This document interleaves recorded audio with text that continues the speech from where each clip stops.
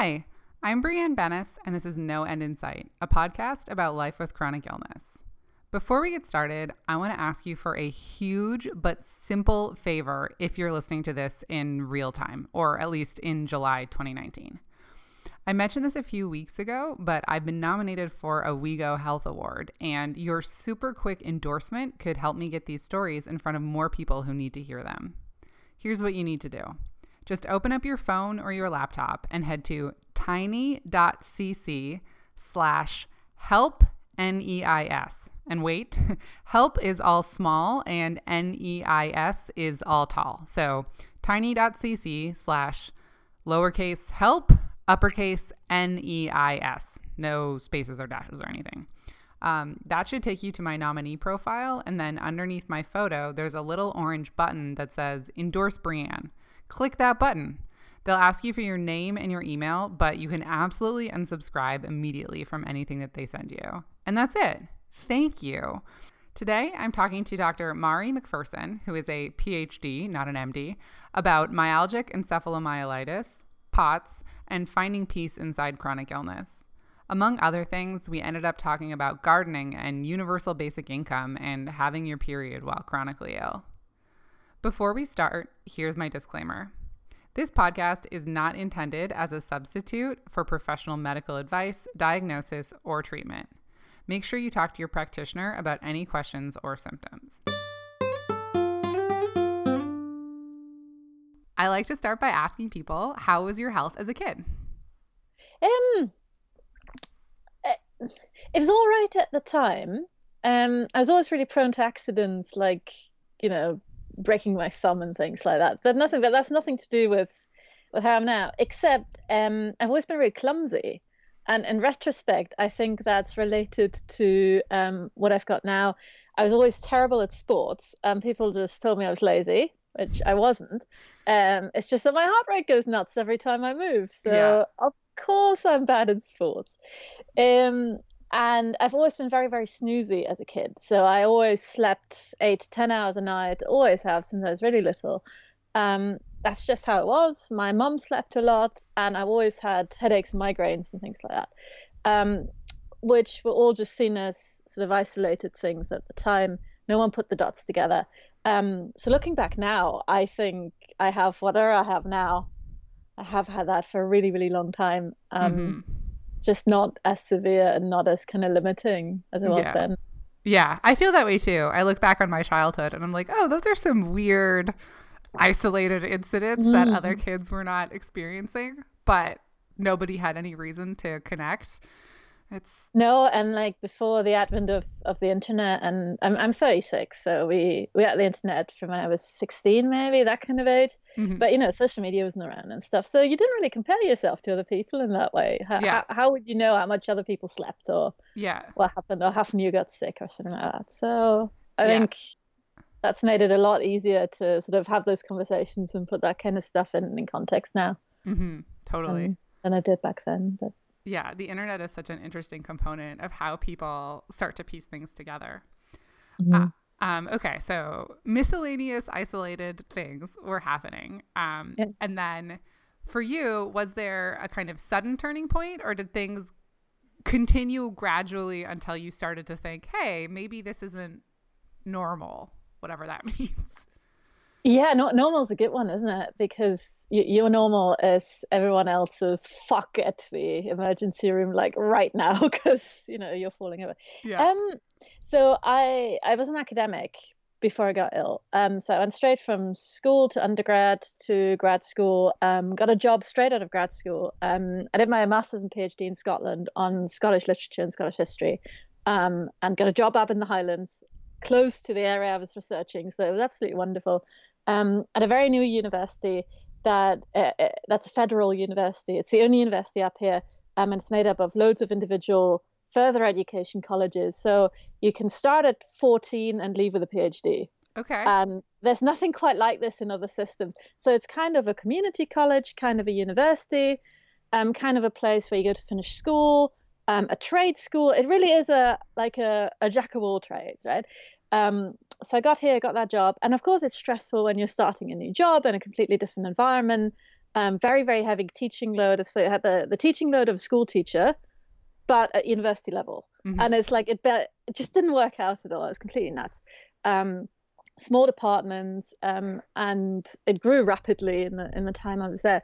So over the course of 5 years, I went from teaching a couple of high school level English classes to essentially running the literature department at the university and sitting on every committee and doing lots of public stuff and doing it all. But I was loving it. It was absolutely wonderful. And we were shaping like the institution, and it was absolutely great. But I got these, what we thought were increasingly bad migraines. So I would sometimes get headaches, but it was more sort of aura things and feeling dizzy, not being able to concentrate, feeling really vomity, all of those kind of things that went with it, really. Constantly caught lots of colds and things, but they moved us to big open plan offices with 50 people in them. So of course you get sick, like it's, you know. So that got worse and worse. And it went from kind of once a month to once a week to kind of every day. So I have a very clear memory of summer of 2016.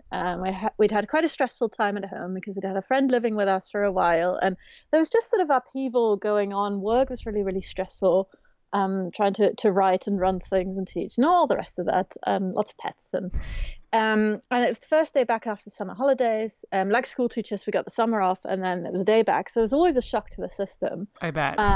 But yeah, it really was. But at the end of the day, I was so overwhelmed. I got this massive migraine and ended up passing out on a friend's floor, not able to drive home. Okay. And we live about 45 minutes to an hour from work, and it's a long country road. It's really beautiful, but it's a long drive on your own, right? So kind of passing out on the floor, waiting for my husband to pick me up, you know, an hour away and stuff. So that was not a good start to coming back. Yeah. And then it's sort of, that kind of stuff happened increasingly more often. And recovering from these incidents took more time. So each time it would take me slightly longer to be able to think again and not be brain fogged and all the rest, and sort of to be able to go back to work. But because there were very few staff, there was no one else really to do the work I was doing. I mean, obviously colleagues could step in and stuff, but, you know, everyone had like this massive workload. So it's not like you could just pass on bits and pieces to whoever was coming in after you. So right, there's it's all like that pressure of your to-do list just gets longer if you take time off. Exactly. It doesn't stay. It doesn't hold for you. That's right. It's not like a retail job where if you're not there, someone else does it. Yeah. Like it doesn't go away. So I went to see my GP, and over here, so I live up in the Highlands, about 45 minutes north of Inverness, small communities, rural. Which means we don't have some of the same problems as they get in other parts of the country, because there aren't that many people. So you get to see your GP really quickly. If you phone up in the morning, you tend to get an appointment that day. All that kind of stuff is quite quickly. Hospital stuff is a whole other matter because there's one, and that's kind of it. Yeah. But got to see the GP quite quickly. But because I hadn't really been ill enough at that point to see the same GP all the time, I saw different ones every time. So you kind of spend time telling your story again, and they all try different things. And anyway, so over the next few months, so from like August to maybe February 2016, 2017, right, those few months, I tried loads of different types of migraine medication, and things like amitriptyline, I think sertraline, those sort of things as well at the same time. And none of them did anything other than made me really sleepy and made it very, very hard to concentrate. And it just didn't get any better. No relief plus frustrating side effects. Yeah, just making it worse. But, you know, that it seemed like the obvious thing to try at the time because it all looked and presented like migraine-y stuff, but it just didn't help. Right. So it got worse and worse and sort of happened more and more frequently. And at the time, my husband, who also works for the university, he's one of the historians, but he works in a different part of it. He ended up coming to Inverness quite a lot as well because we had some shared postgrad students to supervise and stuff like that. So we were in meetings together quite a lot at the time. And there's one day in May 2017, we just supervised a student. It was a wonderful thing, so much fun, like the thing that really gets you going. And afterwards, I kind of forgot all words. I couldn't get anything out anymore. And I just had to point at things. And that was new and that was scary. We hadn't had that before. So luckily he was there with me. Yeah. And we just sort of packed up and went home. And the sort of speaking kind of returned. But on the way home, we're coming up to this junction near where we live, and there's lots of big brown tourist signs that point to all the lovely local things around here. And I couldn't read the sign. I knew what it said, but I couldn't actually read it. Like processing that information. At all. Like the letters just made no sense at all. And for me, reading has always been the key part of my identity. I've always done books. Books is what I do, you know. Yeah, literature. Yeah, that's what you do. Like books are your friends, you know. So I couldn't read that, and I couldn't really type.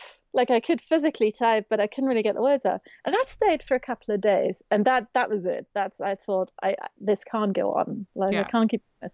So I went to the GPs and I was signed off for a month initially, and I never went back because it never got that bit got better, but overall I never got well enough to go back to work. Right. So there was it. So it was both gradual and sudden, if that makes sense. Yeah, it sounds like it.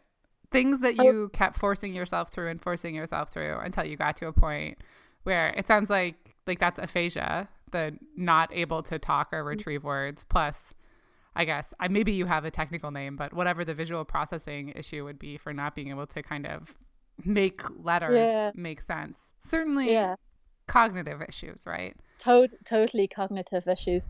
And each of the symptoms sort of went away and got back to my new normal. But then fatigue kicked in and everything else. I just slept forever. And then we spent, I suppose, 18 months going from doctor to doctor, from appointment to appointment, to rule everything else out, and got left with ME because there's nothing else really that they think it is. Right.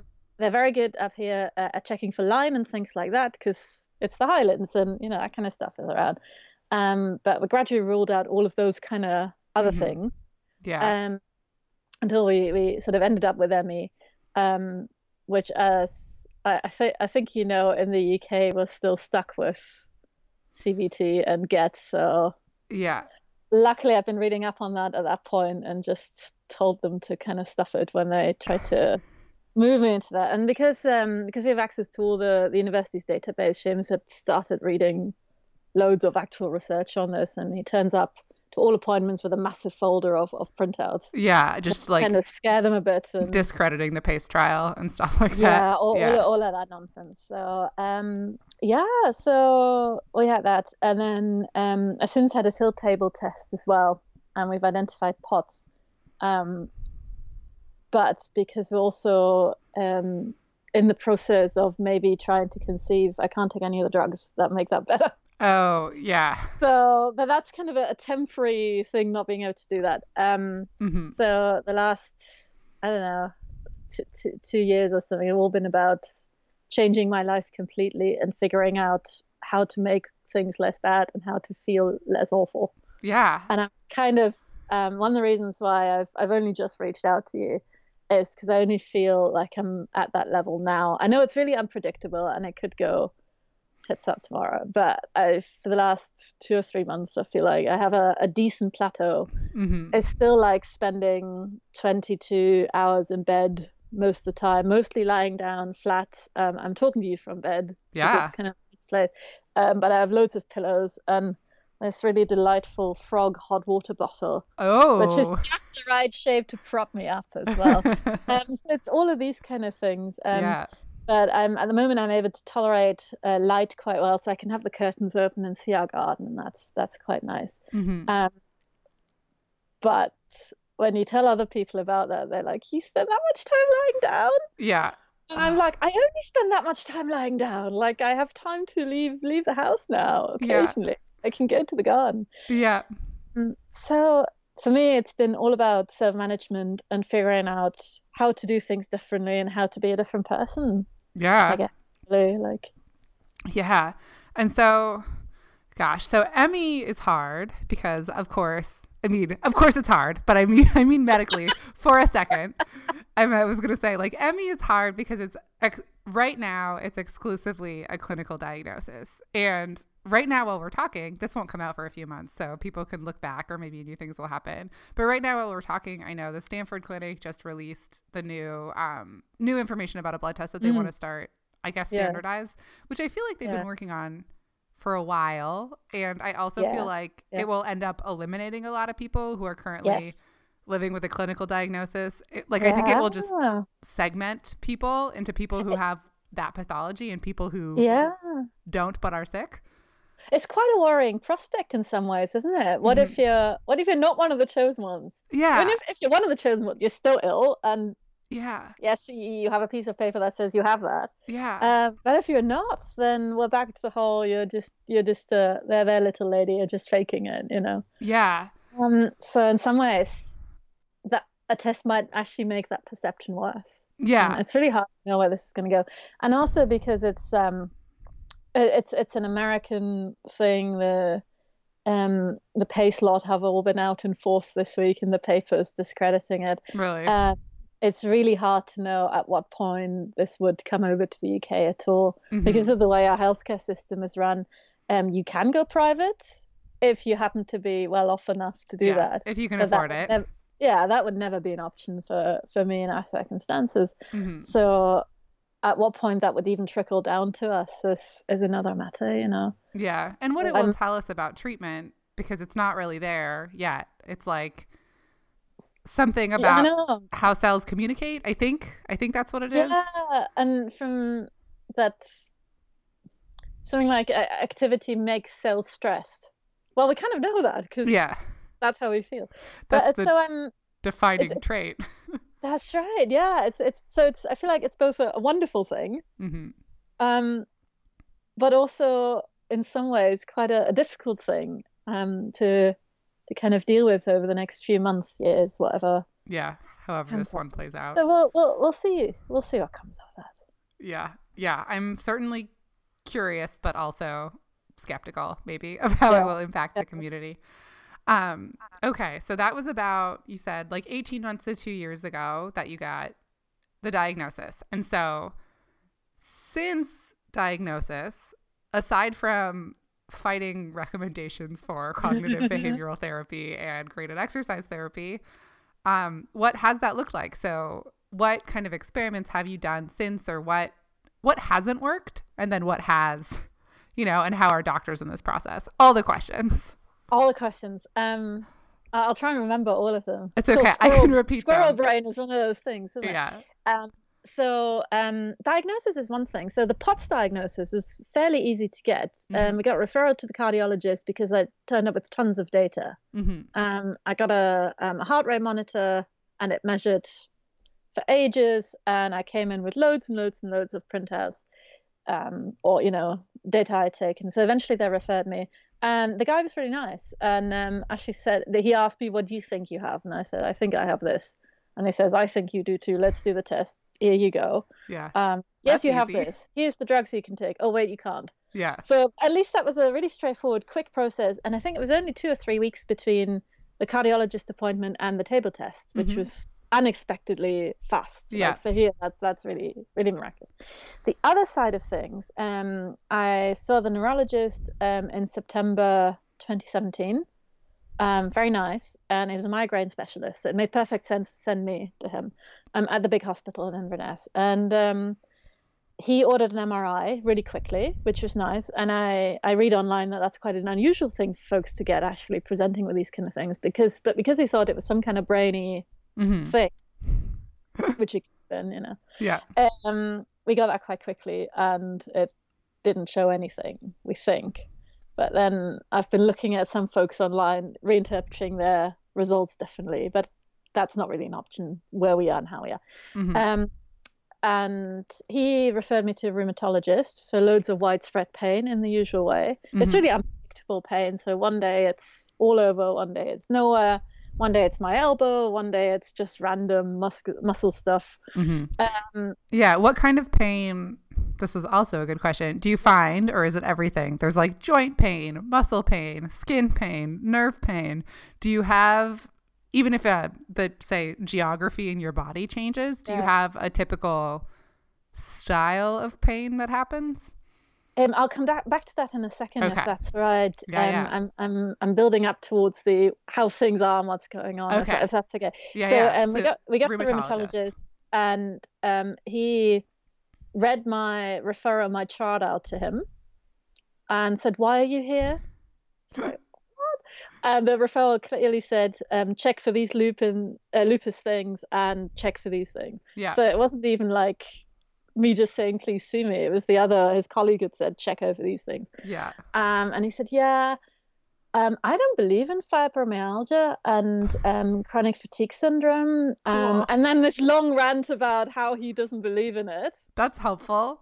Yeah. And then he kind of prodded my wrists a bit and said, yeah, you probably have chronic fatigue, and that's all I'm going to put on your chart. Great. And he was very kind of like, he had this real weird vendetta, and it's just the weirdest experience. Really angry, but there's no point kind of fighting with him at the time, and I was really out of it anyway. Seamus just got really angry, but like, there's no point doing it. But this chronic fatigue has stayed with me, and because all your records stay together wherever you go, so people come back to them and say, so you're a bit tired. Mm-hmm. Yeah, but so I asked him about pain relief and stuff, because I know there are pain clinics and things like that, and he said, yeah, you could take some ibuprofen.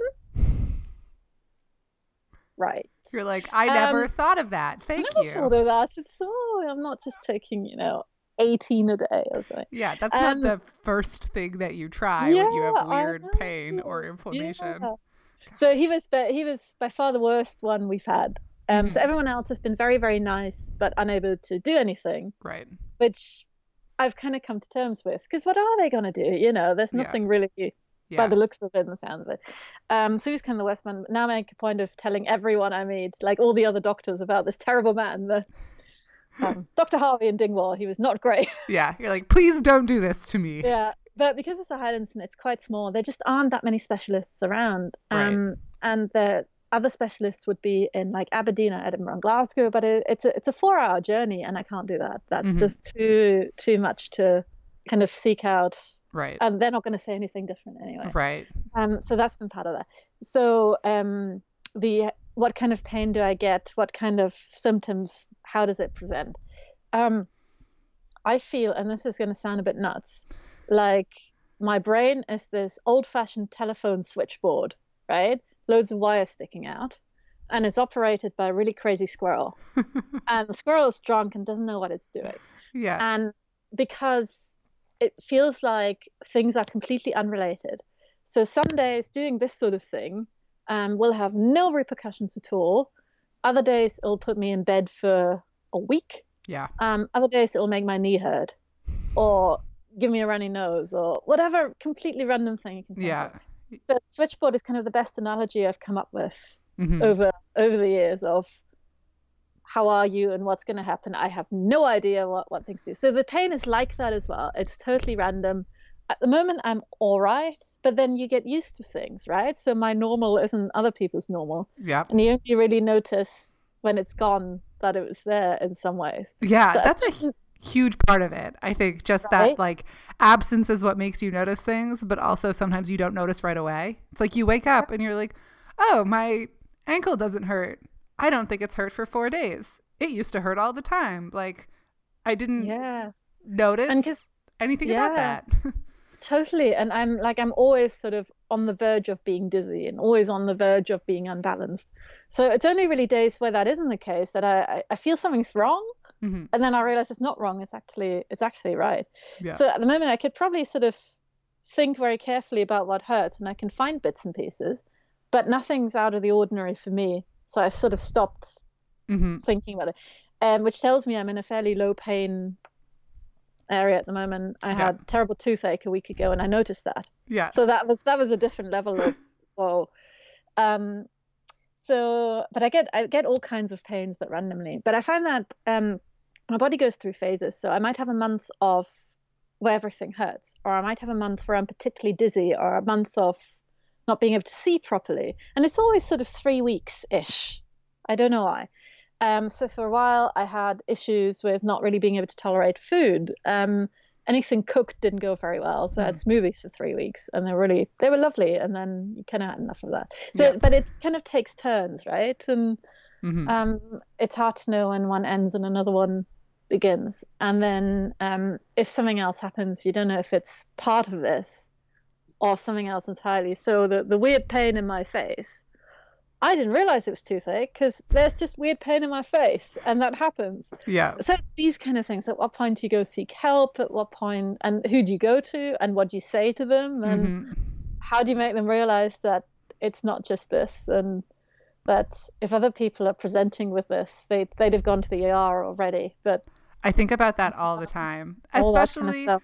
when I do talk to people who early in their story or throughout their story, they're talking about going to the ER or going to urgent care for chronic pain. I'm like, oh man, this is such an individual thing. Of course, Mm. people's pain is different, but I'll be Yeah, in the same thing occasionally. Usually my pain is really low grade. I don't need pain management, yeah, but occasionally things break through and you're like very frustrated or you're yelling or whatever. And it's like, mm, my husband will be like, okay, so when are we going to the emergency room? Like, where is this line? And I'm always like, yeah, what are they going to do? It's not an emergency that ER can help me with. And he's like, okay, but how do we know that? Like, what's the yeah. difference between this thing that we can't explain, but we think is relatively benign and like, well, like a toothache, but it could be something else, right? Like, Yes, if it's somewhere else in your exactly. body. Like, when do we know if it's even an infection? I had an infection in my nose for like 6 months that I just thought was a weird new reaction.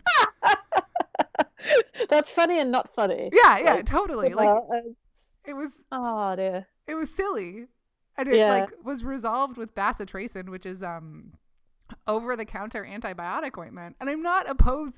I'm like, I do a lot of natural stuff. I'm not opposed to antibiotics at all. But I was just like, oh, well, this is how my body does this now. Mm. Like, no, not this time. This was solvable.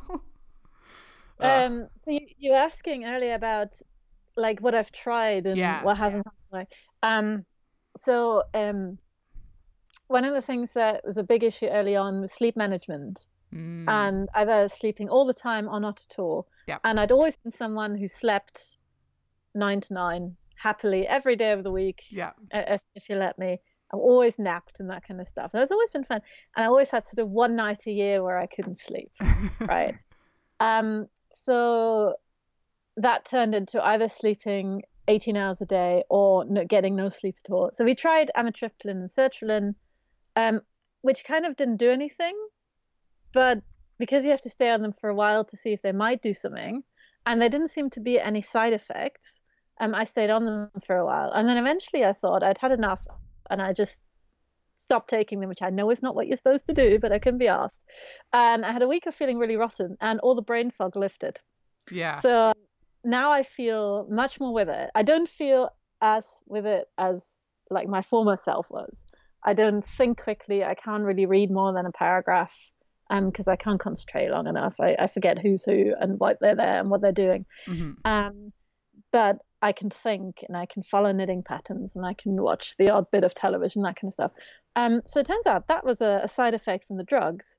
But because brain fog is such a pronounced thing with this sort of thing, it hadn't occurred to me that it might have been, if that makes Right. sense. So Yeah. that's sort of a weird roundabout thing. Yeah. And then in terms of drugs, that's kind of it.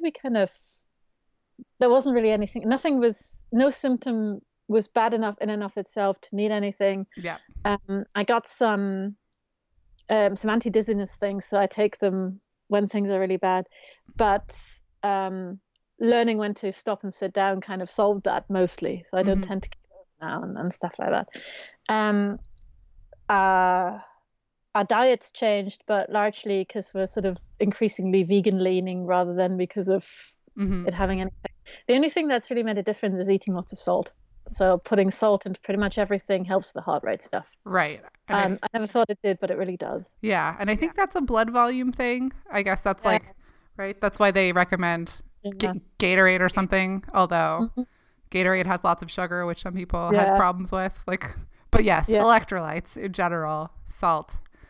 Yeah, so we're just chucking salt into pretty much everything we eat, and that's fine. And we're increasingly eating our own homegrown food. So we've got a big garden out there, and we've always gardened, but this year in particular, I've started growing tons and tons of veg.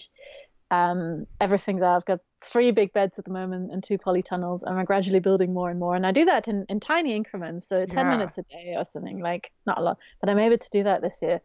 Spring came early and we had a really good spring.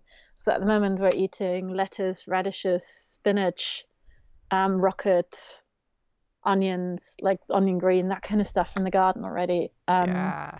So hopefully that will get more and more Yeah, that sounds fueled and things like that. that sounds great. That's one of my future dreams, to like prioritize some energy for something like that, because we have a big overgrown plot right now with nothing in it that wants vegetables, and I did not want to take responsibility for them yet. Yeah, same. I found ways of kind of doing that with the limited energy I have, but it's taken years of kind of practice to get to this point. So at some point off camera, we'll chat about vegetables and how to do that kind of stuff. But because it's so really good, and it's like really it's an intimidating commitment. Not at all. They just look after themselves. And if they're naughty, you just eat them, and that's really satisfying.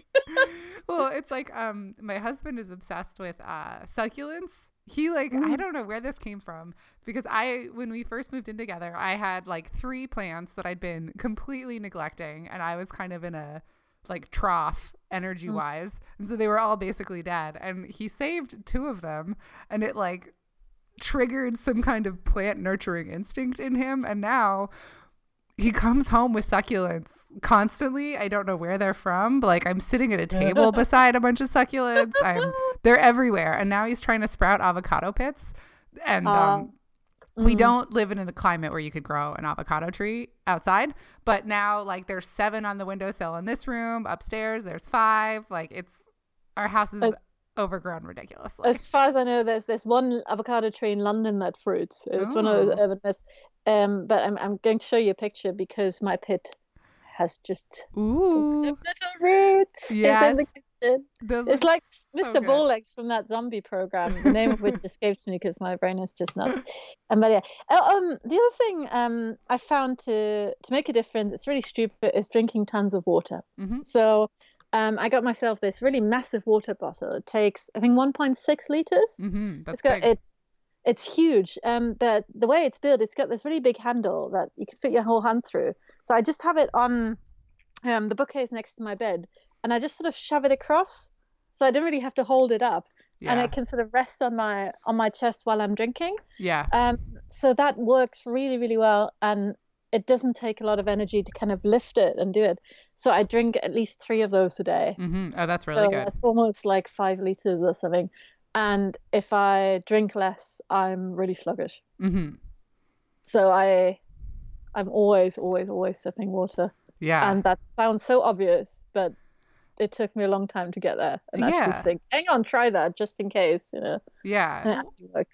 And it's hard for a bunch of reasons. I mean, like you say, because you're kind of talking about the weight and energy of actually just drinking, but it's like getting water takes energy, and going to the bathroom a lot takes energy. All of these super small things that you don't think about when you're healthy, because they take under a minute and they're like not intensive, but it changes. That's right. Yeah, I got this massive bottle so I wouldn't have to get up during the day. So my worst periods, I was literally in bed all day, curtains closed, really just staring into space or sleeping because I couldn't do anything. So when Seamus went to work, he'd fill it before he went to work, and then fill it when he came back, because I really couldn't get up. So now I'm very grateful to be able to do that kind of thing fairly easily. But I still, when he's around, I still ask him to do it to conserve energy. So I'm getting better at asking people to do stuff, but it's really hard and I don't like it. Yes. I relate to that strongly. And it's also like something that I feel like I want to start talking about more with people is the relationship dynamics of it. When it's like last week, maybe there was a day where I was in bed and I wasn't really up for much. And so I had asked my husband to do something for me, and it was like, I'm tired of asking you to do things for me. We had a really intensive period 2 years ago where it was like you're describing, like he was bringing me everything and probably helping me walk to the bathroom when I needed to walk to the bathroom. And it's like, when I'm this visibly and obviously struggling, it seems obvious. Like, it's obvious to him that he wants to help, and it's obvious to me that I really can't do it by myself. And then there's this in-between state where some days For me right now, like I make my own coffee for breakfast and I make my own smoothie for lunch and we make dinner together. And those days I'm like, I am a normal participant in this marriage. Like anybody observing this marriage would think that we have an equal dynamic, and that is satisfying, which like, okay, that's also internalized ableism and I can break that apart on my own time. But then some days when it's like, okay, I can get up and I can walk to the bathroom and that feels okay, or I can walk to the kitchen, but like I would rather someone do this for me because I think like I'm going to run out of spoons. I'm not yet, but I can tell that I'm going to. And on those days, it's like, this isn't what either of us signed up for. And and it's just hard. That's all I have to say about it. Yes, no, I totally agree with all of this. And I've totally lost my train of thought. That's okay. Sorry. So Seamus does all the housework. He does everything. He does all the chores. He walks the dogs. Does all the cooking, cleaning. I do the cooking. I help with the cooking when I can. But I'd rather kind of talk to him while we eat than chop vegetables and pass out. Like, you know, so we sort of come to an arrangement there. And we talk about this quite a lot, this sort of, you know, how things are, and does he feel like he's sort of only my carer and things like that. And I don't think he does. He's a really good one. But I do, and I sort of talk about how I support him in ways that just seem totally normal to me, but are really welcome support. And it's things like I'm sometimes able to sort out some of our admin and I can't really use the phone very well, but I can do things online or sort of organize our social life, you know, like the two people we see, but you know what I mean? Yeah. So I do those sort of emotional labor things. I check in with his folks on text and all these kind of things. And he's taking over writing the book that I wasn't able to finish, the academic book. So chatting about that together, it's in a different area from what he has been doing until now, but it's an area he's moving into anyway. So it's actually quite a nice kind of thing. But a lot of the kind of chatting about that and Imagineering things are quite. I feel like I'm pulling my weight for that. So, recently, like I really enjoy setting things up, like blogs or planning things, whatever. So I've been doing that kind of stuff, things I can do lying down now that I have a bit of brain. I'm planning the garden, doing all the seedlings, letting him do the heavier stuff. But doing that, and the garden's really important because it makes me feel like I'm contributing, like I'm physically doing something. That means we don't have to go and buy food, and that's a really nice thing. I don't want it to turn into a job or a commitment or something where I have to be able to keep doing it. Does that make sense? But while it's working, that's really nice. Like an obligation that overrides your ability to take care of yourself. That's right. So we're starting to plan kind of garden workshops and helping people grow their own and all that kind of stuff, but on a very kind of casual basis. But it's been a very nice kind of contributing thing, and that's made me feel slightly better about being useless in inverted commas, which I know we're not, but it's such an inherited narrative, and particularly with being in academia, like academia isn't just a job, you know, it's your life. It's very hard to let that go. And if you're with someone who does the same thing, who gets that, who's gone through the nuttiness of a PhD, you're suddenly not doing anything is, I think everyone feels useless when they're like that, but there's something about academia that just gets you in that way. It's like a vocation. Yeah, totally. And I think I'm so struck by so many things you just said. A while ago, you might have seen it on Twitter. I'm guessing you don't watch Dr. Phil. I certainly don't. But Dr. Phil, the notorious, we'll say, television psychiatrist. I guess there was an episode a while ago where, and I didn't watch it, so I don't have a summary, but basically it was a couple and one of them was disabled in some way. So disabled or chronically ill, I'm not sure. And Dr. Phil told that couple that like 100 out of 100 relationships with a caretaking element end in divorce. And it's such a load of bollocks, isn't it? Yeah. Because what relationship doesn't have that? Yeah. And it made me so mad for exactly that reason. And I like that this is what you just highlighted, which is like, everybody requires care. It's ludicrous to suggest that it's only when you're disabled or chronically ill, or both, however you identify, like that's the kind of caretaking that is a burden. But emotional labor and support and like all of the ways that everybody needs care all the time don't count, but suddenly. And I feel this especially as a gendered thing.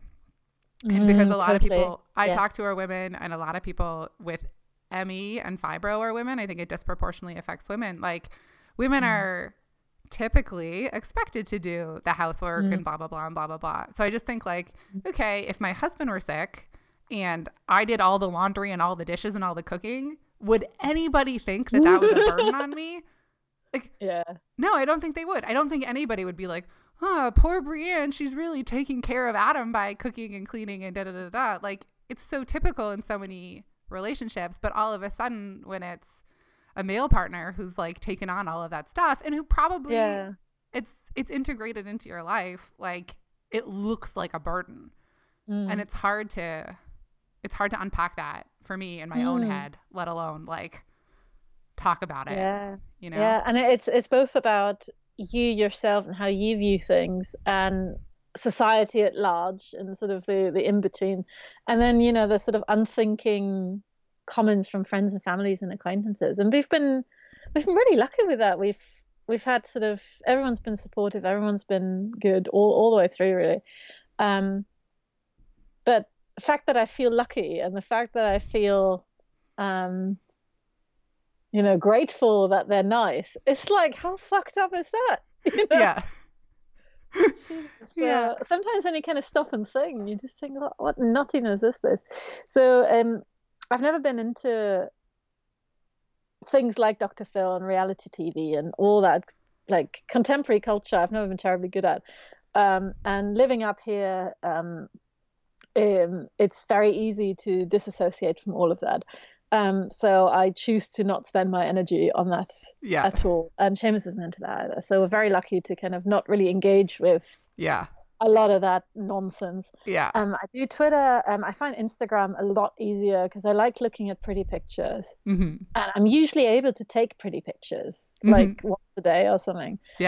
But words are much, much harder. But Twitter's okay because it's all like short snippets, right? And the chronic illness disability community on Twitter I find really useful, like just meeting other people that are like this as well, and hearing what works for them and what little adjustments they've made to make their life slightly better. But on Insta, I actually moved away from that community because it was getting me down. I thought it was quite miserable. And yes, it's crap, and yes, I feel awful.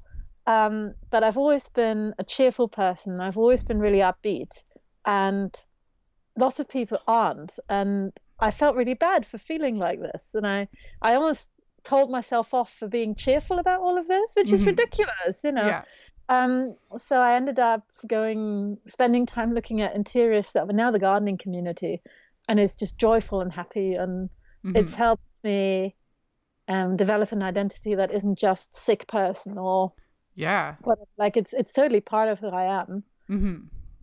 But it's also not who I am, if that makes sense. So that's been that's, I suppose, a piece of advice, I think, is to allow yourself to have fun if you can. It's okay to enjoy yourself sometimes in whichever way and don't feel guilty for that, But I think often, if you're having fun, are you really sick? Yes. That's like it undermines your credibility, or like, well, you must not need all of the self-care you're doing if you can be an upbeat person the rest of the time. Like, and if you've got time to scroll Instagram, you've got time to do the dishes. that like that way of saying, which I know is nuts. But, so being consciously cheerful or consciously ranty or consciously whatever emotion feels right is quite I think it's a good process to engage in to do it in a mindful kind of way, which sounds like a yoga quote of whatever. That's, I totally yeah. agree, because social media, well, I mean, you were talking earlier about what it was like, early internet before this world. And so in some ways it can be so helpful. I love Twitter. My whole Twitter is like chronic illness and disability and stuff.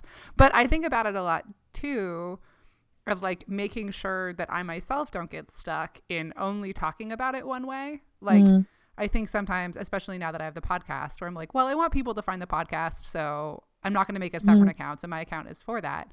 But like, it's really important to me that I don't kind of trick myself into trying to make an illness brand. Like, I only talk about my symptoms, and it's like, I don't know. I feel like there are traps that you can get into of like trying to prove to whoever, the people on the internet, people in support groups, people wherever, like that you're sick and you belong there. It's like, no, part of this is that that's not true, is that I can get really enthusiastic and have energy, like you're saying, around this other stuff and get jazzed about it.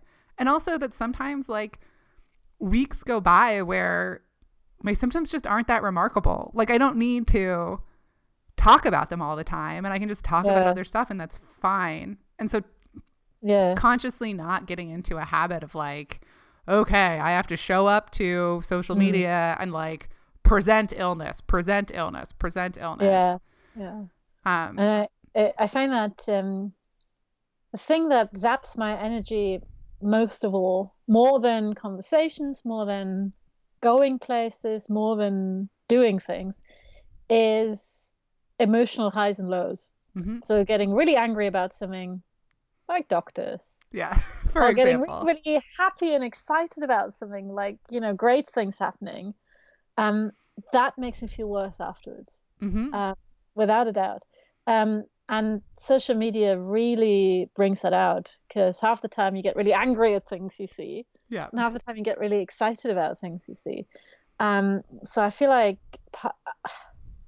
I have to kind of limit that intake in some ways, and I try not to get too angry about politics and kind of stuff, because it's just I'm internally angry, but if I get too outwardly angry about it, it makes me feel so bad that I then can't get angry. And you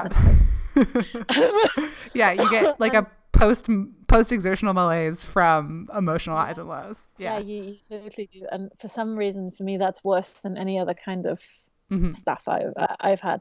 So with parts of the chronic illness disability activist lot, I feel like I have to be very, very careful to stay kind of on the edges of that, and maybe read but not really participate, because it will suck me in and it will zap my energy, and that's really worth it for me, I don't think. Looking at pretty pictures works better, because it's like, that's a really nice broccoli, It makes me happy, but not like so excited that I can't eat that really happy broccoli. That you've drained all your reserves. Exactly. I hear that. So I wanted to ask, since you have talked a bunch about gardening and social and resting. No. So I was wondering kind of what is your typical day like now? So you said you feel like you're in a plateau at this point. Yeah, and I feel like I'm in a good place at the moment. So last summer, I had a fairly busy summer, which culminated in the Clan Macpherson family gathering. Ooh. Which sounds as Outlander fun as it is. It really is. It's the big Macpherson gathering. It's about an hour and a half from where we live, and Macpherson from all over the world come up. And all my in-laws and in siblings and all our family comes up. And we rent a place, and it's 4 days of tartan fun, and it's ridiculous and wonderful. My PhD was on a Macpherson as well, so it's even more fun, because it's work and play. And very Scottish. Very Scottish, and it's absolutely wonderful. And that put me in bed pretty much from August till November. Just socializing and being with people, and the excitement and the fun of being there. So when I came out of that in November, I started to be much more conscious and much more careful about pacing and not doing too much, and just like in Game of Thrones, not today. It's I'm very firm with myself, and it's okay not to do that. But at the same time, kind of wanting to do more with the garden, feeding ourselves and planning our schedule a bit more. So ever since then, I don't set alarms. I sleep when I feel like sleeping. I nap when I feel like napping. And I stop worrying about it. If I'm awake at night, so be it. I just doesn't matter when I'm awake, whether it's dark or light. And soon it'll be light kind of all day and all night anyway, because we're so far north. Yeah. So most days I'll wake up around 8 or 9 maybe. Seamus works from home some days because he's an academic, and it's quite nice. And he'll bring me tea and things like that. I don't tend to eat until like 11 or something. I've never been an early breakfaster. So I'll have a muffin or something like that. And then somehow it gets to 5 and he comes home, and I don't know how the day passes. I sort of poodle, and I've recently got back into knitting again, which I did a lot of when I was doing my PhD, and then didn't really have time for. And then last year I didn't really have the coordination for it. Yeah. And this year I'm finally able to do it again. So I'm making lots of socks. I'm holding them up to you. Nice. To me, that's really mindless knitting. Yeah. And knit the continental way with the yarn in my left hand. It's really quick. And I only kind of move my wrists like this, like back and forth. And that doesn't hurt my wrists at all. So I felt really lucky that hasn't made things work. And I can do it lying down. So I do that. And I've recently discovered over the last few months that formulaic, boring old television works really well. So things like Seamus and I have been watching Next Generation and Voyager together. Because nothing happens, but loads happens. Yes. It's always the same people in a self-contained set. And I kind of talk about the same things all the time. That's been great. Yeah. And last few weeks, I've been watching Baywatch. The old Baywatch. I know it's ridiculous. But it's exactly the same thing. It's the beach and nothing happens. And, the long, slow running sequences, they're kind of the right speed for my brain. Yeah. So I watch an episode and I knit a bit, and that's really nice. Yeah. And I can do that lying down. And at the moment, I'm able to do that. And I feel really happy about that. And it's working. And then it's working. I might go poodle into the garden, not between 11 and 3, because I don't deal well with heat. I mean, we don't get heat, but to me, that's like the height of the sun, kind of. Yeah, like 18 degrees, and I'm just kind of like, no more. But I might do a little bit of potting up, or I might go and talk to the seedlings, or sit under a tree for a while.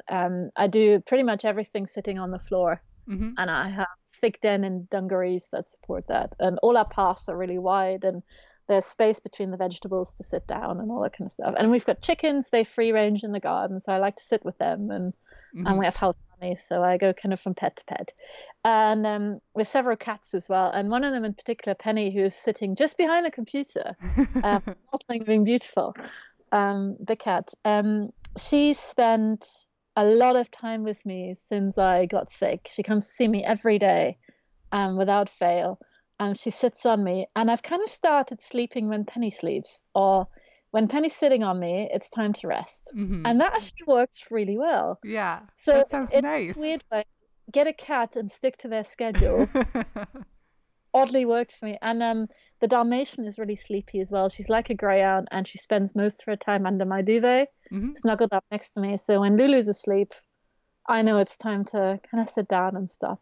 Yeah. So I kind of do little bits at a time when I can, but I spend a lot of time doing nothing, and I'm not quite sure how the time passes. And then Seamus tends to get home around maybe 6:30 when he's away at work. He only works about 20 minutes away, so it's not very far. And then on the good days, we make dinner together and feed the dogs, and maybe go into the garden, have a cup of tea out there, and just kind of look at things and chat and stuff like that. So I tend to save up all my chat energy for when he's home, and that's really nice. And we always eat in bed. We've always been eat on the sofa people, because we both grew up in households where that wasn't done. As an adult, I've really enjoyed eating on the sofa and in bed, like a heathen. So now we eat in bed, and it's really nice. And we'll watch an episode of boring television together. And yeah, I feel like those are nice days, and I really enjoy them. And I try and most days I'll do a little bit of internet tinkering. So I'll do Instagramming and I'll talk to people there. Mm-hmm. Next week we're actually off to visit a couple of people I've met through Instagram, which is really nice down in Yeah. England. And I'll post about the plants and just post little tips and tricks and snippets on, how to grow spinach and things like that. And Yeah. like that's really fun. And I want to do more with that. So planning some workshops, or maybe I'm thinking about Airbnb experiences and stuff like that. Mm-hmm. Like for tourists to come and spend an afternoon digging in the dirt. I think that'd be really good fun in Scotland, Yeah. And I try not to have appointments or visitors more than once a week. So that's my new rule. Once a week. You're it this week, and that's kind of it. This week's been mad because we've had dentists and visitors, and we're going away next week, and it's all going to pot. Yep. So I might spend the next few months just going Yeah, recovering again. totally. But it's unpredictable, and I've stopped being afraid of a relapse. I think Mm-hmm. maybe not the best thing. Maybe I should be more afraid of it. But then you gotta live as well, when you can. So Yeah. I'm kind of trying to make the most of the time and circumstances I've got while I can. Mm-hmm. And the garden's really become. I'm looking at it as we speak, and I don't know if I can turn you around. You can kind of. I see that lots it's of green. lots of green. It's right there. All the cherries are in blossom, apple Yes. blossom. That's really beautiful. We're only a couple of miles from the sea, and I've barely been to the beach. I don't really leave the house very much. I don't drive anymore. Mm-hmm. I have a bus pass, but I don't trust myself to use the bus by myself. Yeah. So ever so often we go on the coastal path with the dogs, and I, get about 10 meters in or something like that. Yeah. But I find I'm very grateful that we live in a place that we love, surrounded by people that we get on with, quiet neighbors, Mm-hmm. with greenery to look at. And I got window bird feeders that I can see from my bed. And Yes. it's the most delightful thing in the world. I love my bird feeder. We're out of normal seed right now, but it's amazing. There's so much activity. It's great. Yeah. Yeah. And I'm just sitting there, and I think being ill has really taught me patience. Mm-hmm. And I don't really get bored, even though I do nothing. Mm-hmm. And I'm really good at just kind of staring into space and thinking happy thoughts or angry thoughts, or just, Yeah, whatever they might be that day. yeah. Which I guess, like, for an academic isn't that unusual. Like, thinking is what we do, but there's no time for that in the day-to-day grind of being an academic in the modern university. Like, it's all admin, Mm-hmm. teaching meetings. Like, you're constantly doing things. So actually having time to think about who I want to be and what I want to do and what makes me happy Yeah. is really nice. Yeah. And so in some ways, Seamus and I often talk about how, yes, it's horrible, and I'd rather not have this, and I'd rather be normal in inverted commas, whatever that is. Yeah. But in so many ways, it's weirdly made me happy, Mm-hmm. having an excuse to get out of the rat race. I would have never quit academia if it hadn't been for this, because I worked so damn hard to get there, and you're just so pre-programmed not to do it. So being allowed to be a kept woman at home with vegetables, Yeah. is both horrible and wonderful at the same time. But it's taken a lot of thinking and emotional work for me to accept that that's okay. Yeah. To not contribute. Well, back to that, Yeah. back to the politics of how relationships work. And Yeah. and I'm also very lucky that, like, I have a partner with a job where we can live off one income, where we're lucky to have this space, so that all these kind of things were in place before I got ill. I don't know how people do it when they're on their own. Mm-hmm. Just, Yeah. And something So that kind of has come up for me as I'm doing these interviews that I'm always amazed by is it's like whatever people's circumstances are, almost whatever is letting them survive, people are always like, I'm really lucky because and it's like, I'm lucky because my family, or I'm lucky because my partner, or I'm lucky because I qualified for benefits early, or it's like we're all doing this thing of trying to figure out how to survive when the typical path is not available. Yeah. And like, Yeah. people figure it out. It's Yeah. hard. And that is so true. And there's this whole other big rant about how I wish we lived in a society that cared for its people. Mm-hmm. There's now noise about the possibility of a new independence referendum here in Scotland. Okay. Which we're thrilled and excited about because we're green voters, because we only got one planet, like that's kind of it. Yeah. But the independence movement, the sort of cross-party stuff, is sort of for me that's the most hopeful thing that's come about. And social security benefit stuff is in the process of being devolved to the Scottish government rather than the British one. The British process is really, really horrible. They lie and turn you down for everything. And I'm hoping that the Scottish version will be a lot more human. And from the noises they've made, it sounds like it's gonna be better. It's still, I think of them as a fairly centrist government and party, but there's so much more lefty than anything else going on. So it's there's hope that we'll live in a better place that's nicer to its people. Mm-hmm. The good kind of socialism, I think, one day would be really good. There's a wonderful quote that I think it's an Alistair Gray quote that came up at the last referendum in 2014 a lot, and it's something like, imagine you live in the early days of a better nation. I think there's so much hope in that and so much cheeriness. We've still got one of the I could see it. The posters up there. That's one of the vote yes strong female figures. And yeah, there's something about living in Scotland that's, to me, is very different from definitely from living in England, where Shim and I have both lived. Living in Germany, where I grew up, it's a more hopeful place, and particularly in the Highlands, it's a nice, friendly society. People are good, and almost everyone I talk to locally has a chronic illness, knows someone who has something like this, has stuff going on in their life. This is just how it is, and people still help each other and stuff, which is don't necessarily get everywhere.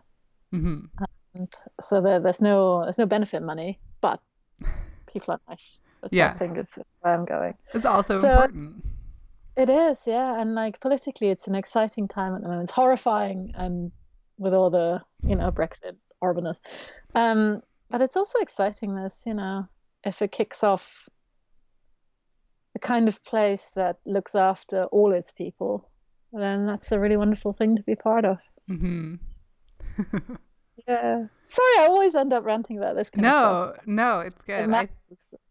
I think that the cultural component is so important to think about, because something that can be really hard is even just imagining what a world would look like, an accommodating world would look like with chronic illness, because the accommodations are so much more kind of random. Like you talk about the switchboard and the symptoms, and it's like, well, what would I want an accommodation to look like? How could this culture support me? Yeah, I know. I can't think of a way in which I could have even a part-time job, anything, where I'd be able to work reliably every week or something like that. And there's nothing the employer can do to help me do that at all. So something, there's nothing really that does that. So I think self-employment or charity stuff or community work or whatever is kind of the way it's going. That's really good and rewarding. Just be nice if there was a bit of money in it. Yeah, and that's the cultural component of it. Yeah, totally. I think about that a lot with the concept of universal basic income, even. I know. It's wonderful. Well, the idea of not singling people out for what is wrong with them, whether that's, being disabled or not having a job or like whatever, at the moment it's all about why are you not normal? Yeah. Like you have to prove in some way that you are. If we just assumed that everyone was worthy of housing and food and, Yeah. Yeah. And God, what a novel concept. I mean, it's yeah. ridiculous, isn't it? And like everyone, I think everyone wants a purpose. And like a theme that comes up so much is Yeah. like, I want to contribute. And Yes, okay, we yeah. can talk about capitalism, but let's not for a second. But like, like I want, if I have to rest 22 hours a day, I want those other 2 hours to be meaningful, whatever that means.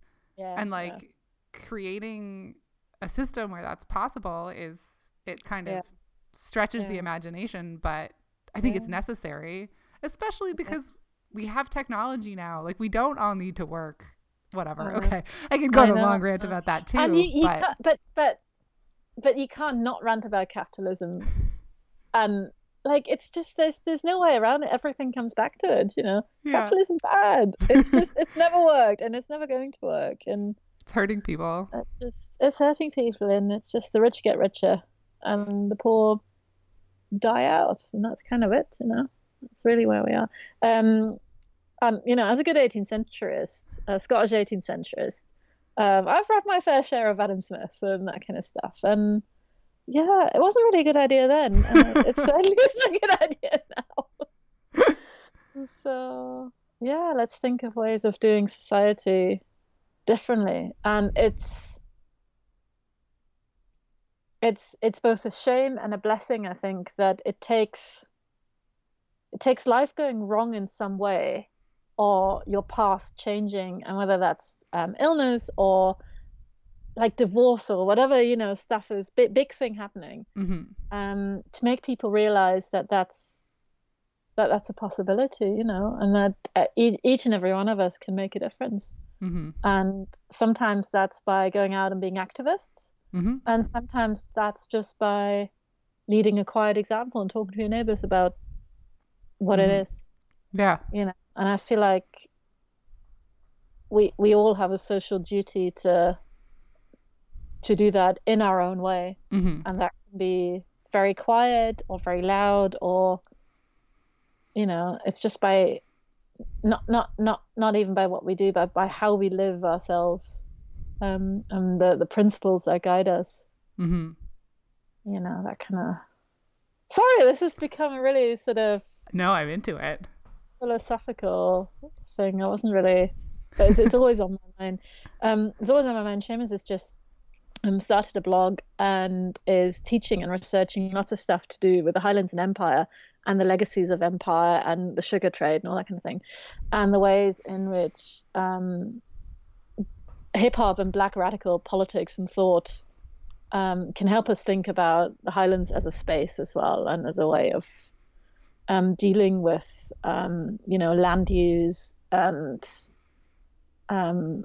the past and the eradication of Gaelic culture and all that kind of stuff. And there's loads of interesting events going on and stuff like that. So this is in my day-to-day life. This sort of comes up all the time, and it's really very exciting. And we look around us, and pretty much all Victorian public buildings here, beautiful, stone buildings, schools, the old hospital, the town hall, were all built with sugar money, all plantation money, and how society is going to deal with that, how the schools are going to deal with that, how we teach the next generation about that it's a very interesting way, because you don't really think of the Highlands as a space of empire and slave trade, but it really is. So we're talking a lot about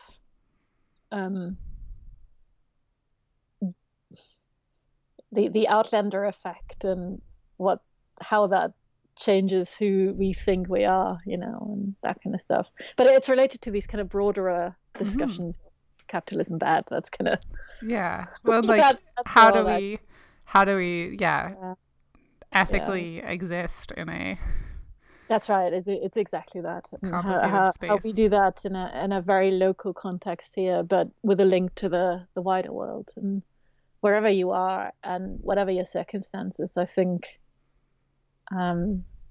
one of the things that chronic illness gives you, I think, is time. And that's not always a good thing, because then you're left with time to think about all the horrible stuff and all the awfulness and all the worrying.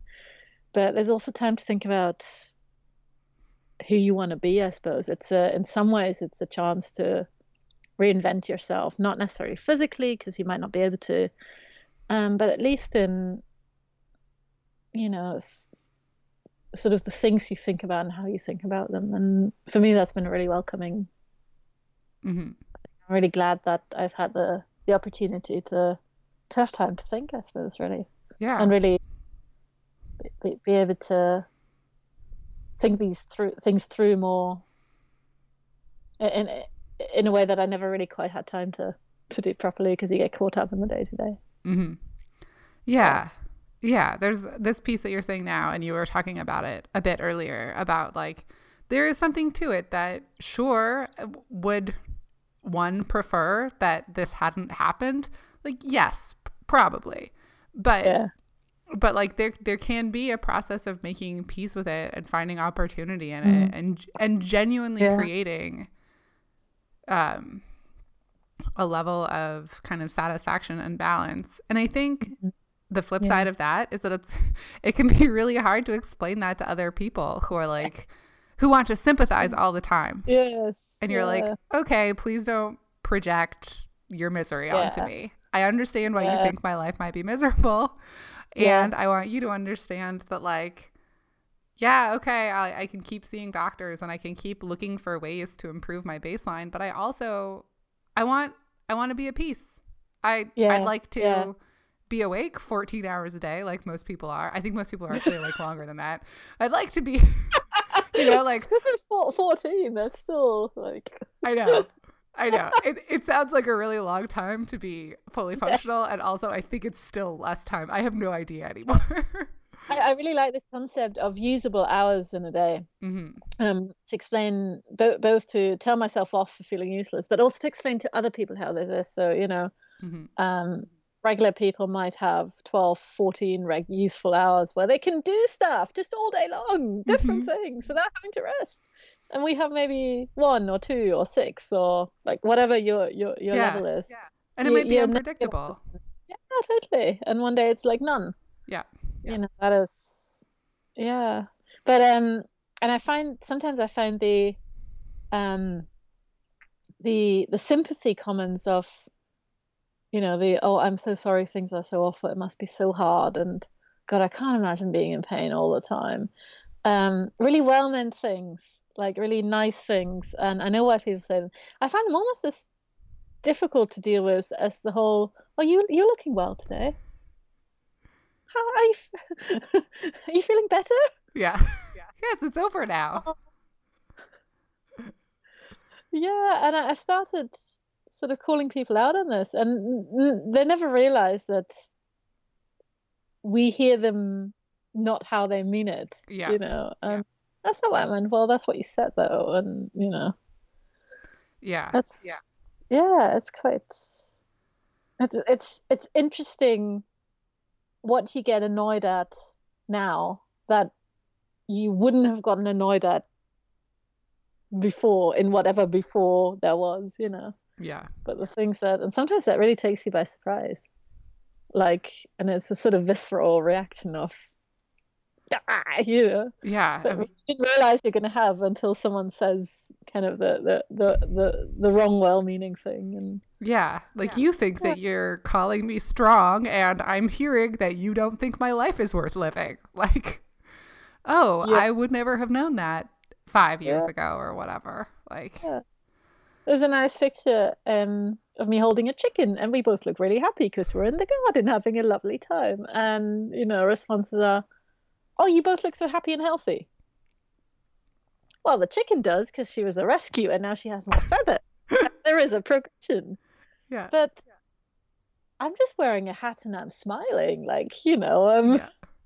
Yes. And like, you think that I've also gotten those. It's like, you think that because I am smiling and in the sunlight, or possibly like have showered and put on makeup once every 4 months or something, like that doesn't tell you anything about me. And glad that you think that my life is working for me right now, maybe is the message, but like, Yeah, I think it's generally meant as a I'm so glad that you seem to be doing okay, you know. yeah, I'm glad you're not bad, but yeah, it's kind of, and it's one of those things that's I think the hardest to explain to muggles, that like that does not mean what you think it means, yeah.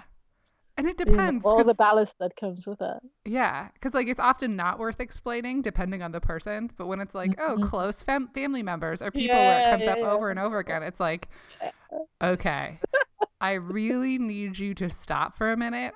I hear what you're trying to say. I need you to pause and imagine the other things you're communicating. And it's like you can have this Yes. conversation so many times, Yeah, but yeah. it comes with the territory.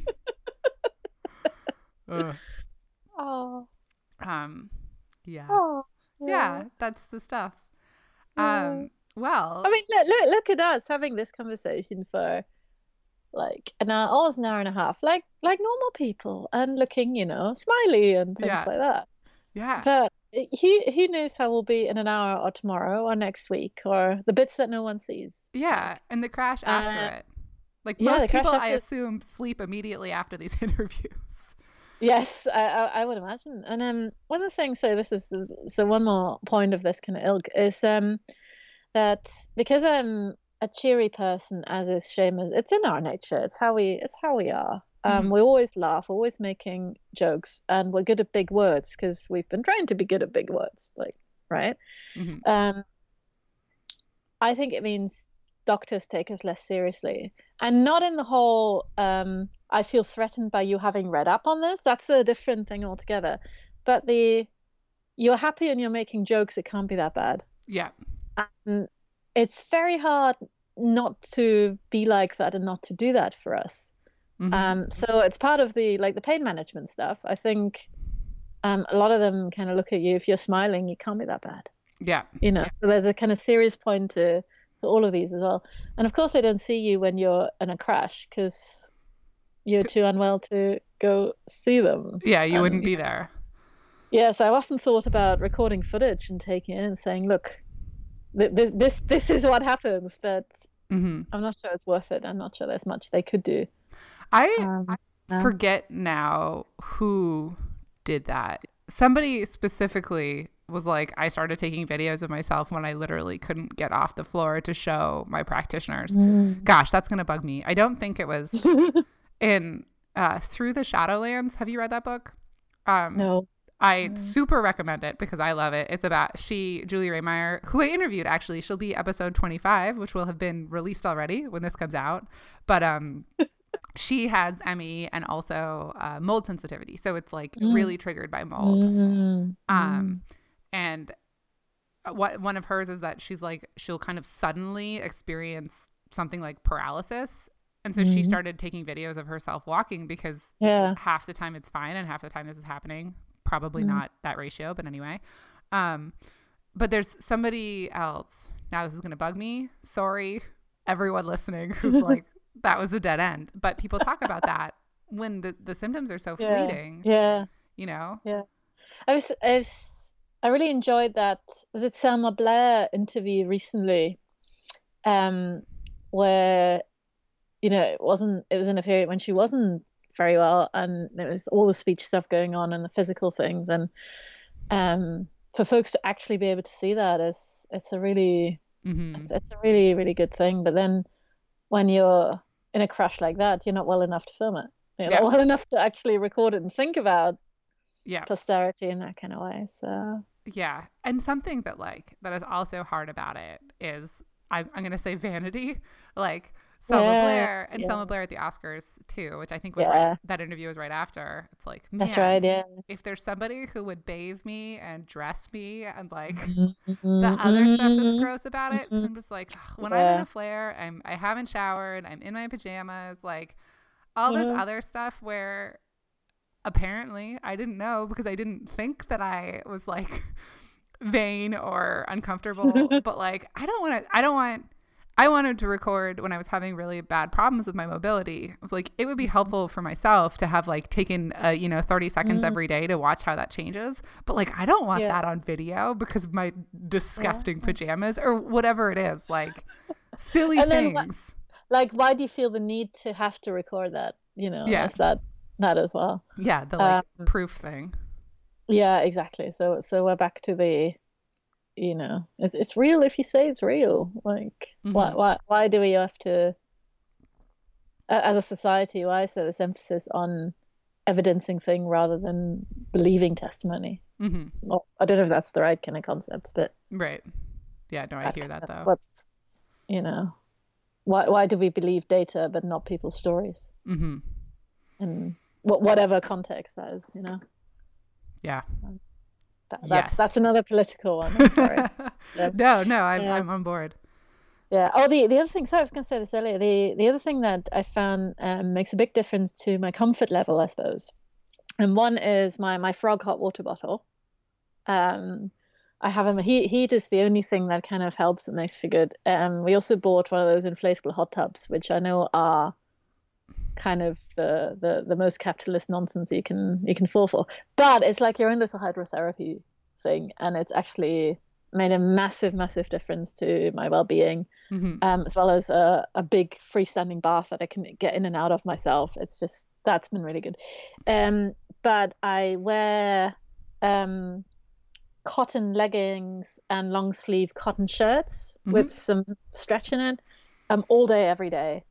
And I found a kind of sports bra that really works. And I wear them all day long. I sleep in them. I'm awake in them.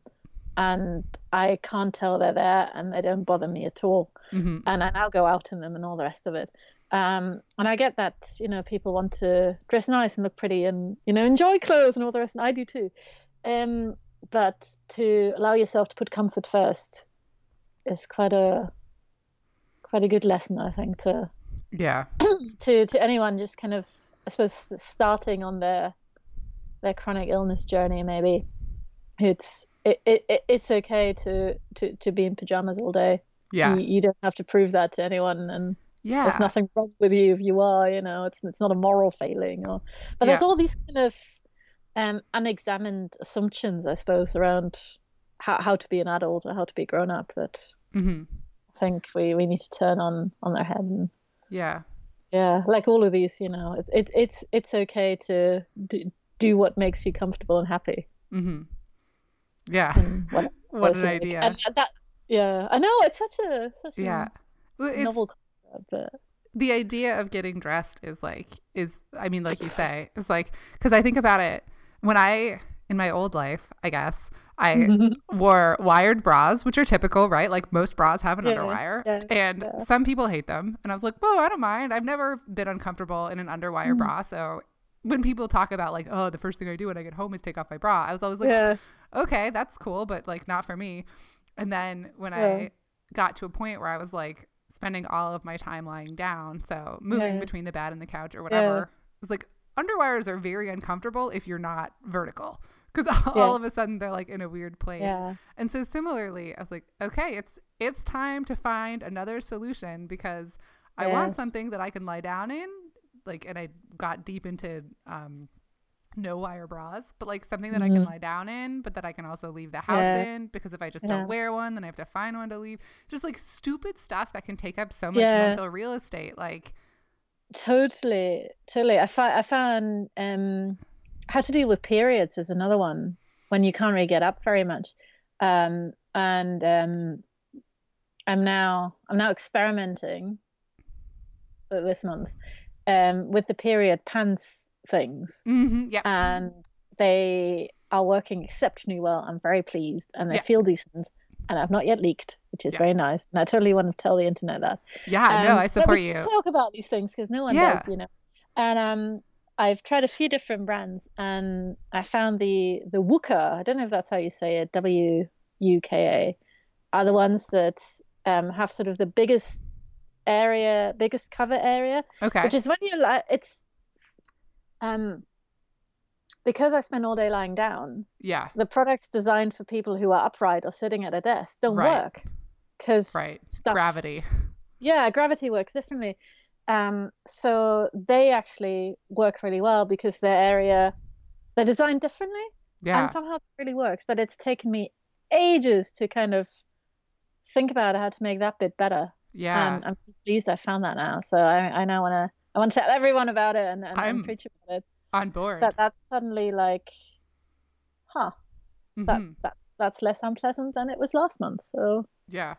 that's kind of Yeah. a good thing. And it's just kind of little things and how they're designed and stuff that Yeah. weirdly makes them more useful for me than other brands or Yeah. pads or That's a great tip, cups or honestly. whatever. Sorry, I know No, it's a no, bit. I'm into it. Like I have a couple pairs of Thinks, which I feel like was the first Yeah, big one, yeah, and then I haven't yes, done any new research.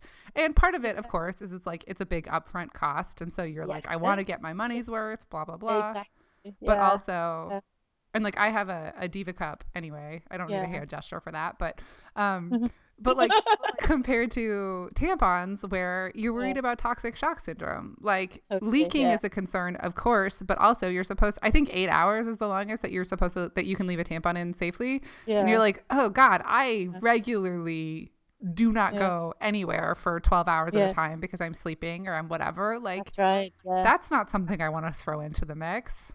yeah. I'm really squicked out by blood. It's one of those things that really, ooh. Hmm. uh. So cups are, I can't go there because then you have to physically look at Oh them and yeah. handle it, and it's just It's a, I just can't do that. But you also have to be, well enough to get up and change it, and it's one of those like kind of. I'd like to not have to ask other people to help with that if I possibly yeah, can. that's So fair. the weird granny pants have really actually Yeah. made my life so much better, and it's particularly. I was looking at the things online, and I think their lining is slightly lower than this other brand that I was Hmm. looking at, and it's the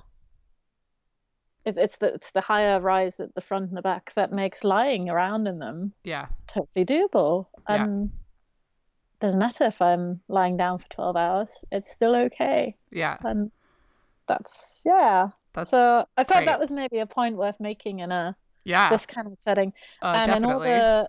there's loads of sort of talk of like period poverty and there's loads of good work being done on, the cups and all the reusable stuff and the impact on the Hmm. environment and making things available for girls in schools and all the rest of it.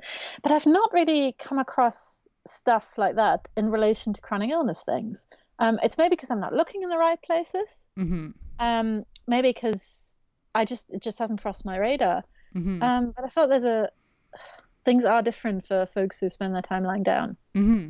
Uh, so I thought I should say it because no one else was. Yeah. Maybe everyone else is, and I just haven't No, I'm picked it up. glad you did. I don't think that component, like that definitely hasn't been on my radar. And I Ah, mean, it's on my radar personally, but I mean, as a thing, yeah, yeah. as a point of And discussion. periods are horrible for everyone, and it's sort of Yeah. an acknowledged time of feeling shit. So Yeah. Yeah. The other stuff about it, about being like, oh, I'm chronically ill, and all of a sudden uh, this regular debilitating pain is amping up all of my other yeah, pain. There are yeah, many other things, and like yeah. how do hormones work. And I've talked to a couple people now with different Mm, gynecological issues. mm, But like, yeah, that is a logistic mm, feature that people must have all mm. kinds of personal solutions to that we're not talking about Yeah, very much because of taboo. yeah, yeah, exactly. And that's what it is. And sex and things like that as well. I'm not gonna. I think we've had enough, but yeah, Yeah. finding ways of making that work for you. So if you've got very limited energy, like what do you do physically? Like where do you go and how Yeah. do you prop yourself up and things like that? Yeah. And Yeah. so Yeah. those kind of things I feel like we should be talking about. Yeah. But I I feel like that'd be a whole other interesting podcast of yeah. the bees and the birds. Yeah. Yeah. No, I think because I've seen people talk about that slightly more, Yeah, especially because yeah. like sex and disability in general is something that people talk Hmm. about. But Hmm. like, yeah, I like context. I used to run a storytelling event in Toronto where I used to live, called Stories We Don't Tell. And so the whole point was that you like talk Hmm. about things that you don't normally share. And I still go back sometimes. I don't live in Toronto anymore. And this past year, the one that I went back, that's specifically what I talked about was sex and chronic illness. Yeah. Because it was like, here's the thing, like I got married and then at the same time, I became a person who couldn't sit with my head unsupported for more than a minute or two. And like, you know, sex is really different if your head needs to be supported all the time. Or like one of my symptoms sometimes is that my skin hurts to the touch. And like sex is really different if you don't want anyone to touch your skin, for example, or just intimacy is really different.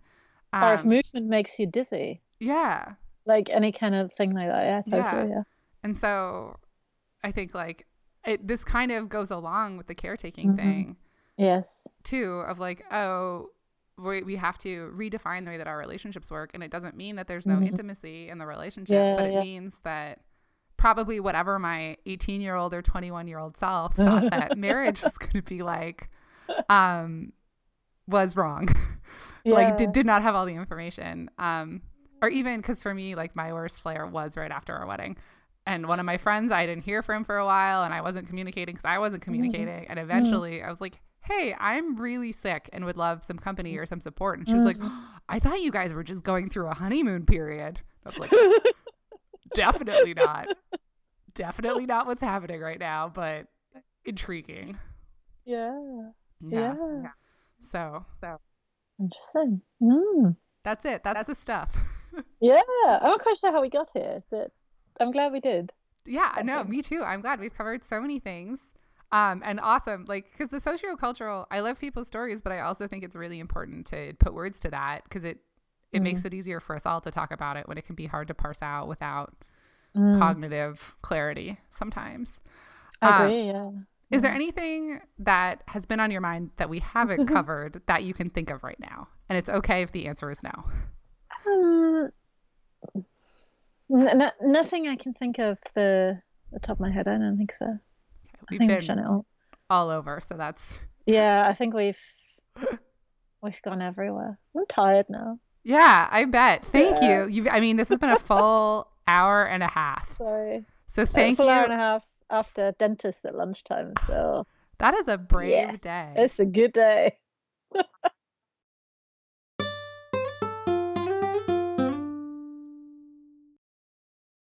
Thank you for listening to episode 33 of No End in Sight. You can find Mari on Twitter at Highland Seeds and on Instagram at Highland Seedlings. Plus, you can learn all about her garden, her workshops, and seedlings over at highlandseedlings.com. I just said seedlings a lot. You can find this show on Instagram at no.n.in.site.pod.